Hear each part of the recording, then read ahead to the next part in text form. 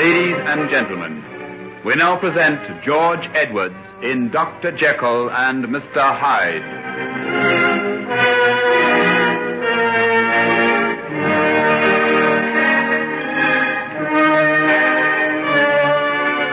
Well, if you're feeling well enough to walk, Henry, I think we'd better go back to the house. Margaret and your mother are terribly anxious about you. But why? We all feared that this man Margaret saw may have been up to some sort of devilment and that you were hurt. Oh, what nonsense. He's a friend of mine. The last one in the world to do me any harm. Where did you meet him? From what Margaret said, he must be a very unpleasant-looking person. The poor child was frightened into hysteria by the very sight of him. Oh, that's bad. I'm terribly sorry she saw him. Well, it won't happen again, I promise you. Then come along and let them see for themselves that you're safe and sound. Margaret came over here to see if you'd go with her to Lord's. You mean cricket? Yes. Oh, I'd almost forgotten the existence of such a thing. Then it wouldn't do you any harm to remember it. You'll have to get out of the atmosphere of this laboratory of yours, my boy. You're as pale as a ghost. Come along, shut the door after you and forget it for a while. I will. I said I'd keep on until I'd made the discovery. Now that I have, you'll see me turn into a different person. I'm free now, Father. Free as I've never been before in my whole life. As no man has ever been. Well, I'm sure I don't quite know why you should say that, but if it means we're going to see something of you and you're going to live a more normal, a happy life, I must say I'm very glad. Why, it's a lovely day. Quite warm and sunny outside. Mr. Jekyll, come quickly. Why, Maud, what's the matter? Mr. Jekyll, sir, she's had a turn. She's awful bad. Henry, come quickly. The shock and excitement's been too much for her. Lie her down flat on the floor, Margaret. No, take away that cushion. Now loosen the collar of the dress. Father, the hypodermic. It's all right. We'll get her round. Can I get you anything else? No. This injection's the only thing. She should rally in a few moments. Henry, she's lying awfully still. I can't seem to feel her pulse. Let me try. Henry. What is it? Why are you looking like that? Oh, Father. Father. The breathing stopped. Henry. She's dead. She's dead.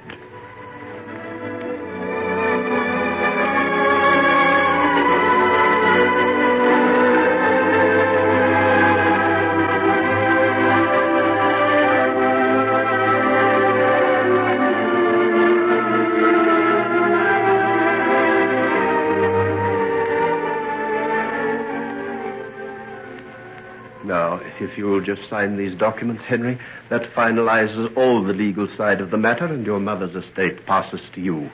Just here, beside that seal. Well, you're now a young man of considerable fortune, Henry. Yes.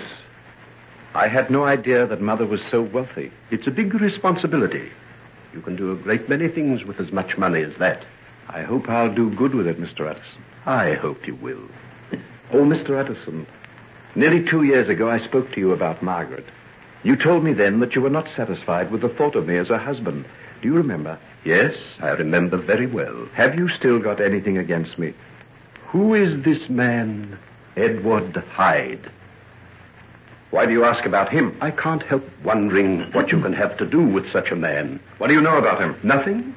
I only know what my daughter told me, but her description was enough to rouse all my old doubts and apprehensions. If you have anything in common with such a man, what manner of man are you? This is too much. Before, you had a legitimate cause for complaint against me. I hold no brief for myself, but you promised me that if I gave up my old ways of life, you'd give me another chance. Have you had anything against me in the past 2 years? Nothing. Your life has been blameless. And now you make this man Hyde, whom you know nothing of, an excuse for denying Margaret to me. This is why I've seen so little of her lately, isn't it? She was very shaken by your mother's death. You know that. She went to stay in the country. At John Fairley's place. You're hoping she might begin to prefer John, aren't you? Margaret is free to marry whomsoever she chooses. That's not true. She chose me years ago.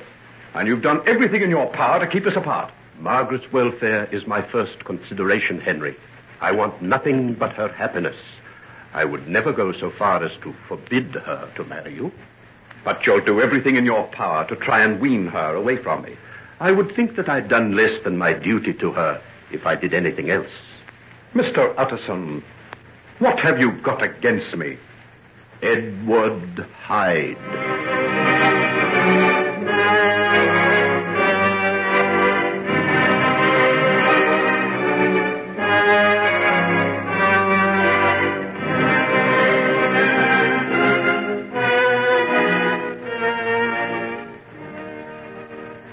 Will you be wanting any supper when you come in, Mr. Henry, sir? No, thanks, Poole. Oh, by the way, I'm going down to the laboratory for a while.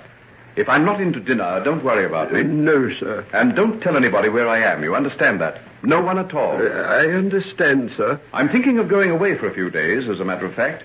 If I'm not here in the morning, you'll know that I've gone. Yes, sir. Would you like to leave an address for letters or messages? No, no address. I'm going away to be by myself. Completely by myself. Yes, sir. A very good idea, sir. You know, Poole, when you drop your eyes like that and get that bland, expressionless look of stupidity over your face, I realize all over again what a pearl of butlers you are. I've always endeavored to give satisfaction, sir. Well, go on. Get away with you down to the servants' quarters and see that none of those maids ever come spying round that outer building. I'll not stand for it, mind. Oh, sir, I hope there hasn't been any more of that since I dismissed Alice. No, there hasn't, but it doesn't do any harm to keep reminding them. I'll remind them, sir. You can rely on me for that. How long do you intend to be away, sir? I don't know. You can expect me when you see me.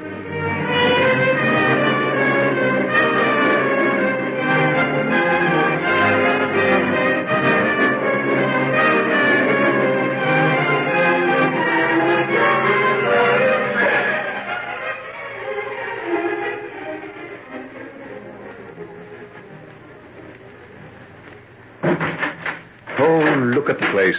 Dust and cobwebs over everything. I haven't been here for weeks. Not since the night that Mother died. Why should I think of that? I've come in here to forget it. To forget Henry Jekyll and everything about him. I'm sick to death of him. Let's have a little of Hyde. There's nothing half-hearted about Hyde. He knows what he wants. And there are no regrets. He never weeps or repents. He's made his bargain with the devil, and he pays the price. Let me see now. Here's the tincture. And here are the salts. I must weigh them to the utmost point of accuracy. Wasn't that what you said, Professor? Can you see me now? Are you pleased with your pupil? I haven't failed to keep my promise. In a few more minutes, you will see my other self in all his perfidy. The living, breathing vindication of your death. 1, 2, 3, 4 minims. That's the dose. And now, the salts. Now the crystals start to melt, and the color changes.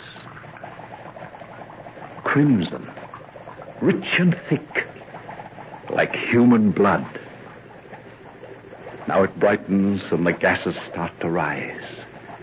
It starts to change. It turns to purple. Darker. Darker. And the boiling stops. Now it fades. It turns to green. Palest, coolest green. And nothing remains now but to drink it down. Look in the mirror, Henry Jekyll. Take a last look at your pallid, haunted face. The face that she at one time likened to a saint. Saint! What did they get for their pains but martyrdom and the chill austerity of self-denial and prayers? Is that what you wish for, Henry Jekyll? Don't you prefer the pleasures of the earth to the doubtful rewards of heaven? The laughter and the music and the wine? The red lips of women and the fever of impassioned nights? Drink then, you craven. Why do you hesitate? The agonies that follow will be terrible, but so are the pangs of birth. Come, gulp it down and be reborn as Edward Hyde. Then nothing is denied to you. No matter what foul action you commit, once you assume again the form of Henry Jekyll, you have passed beyond the range of punishment. Close your eyes and nerve yourself and drink.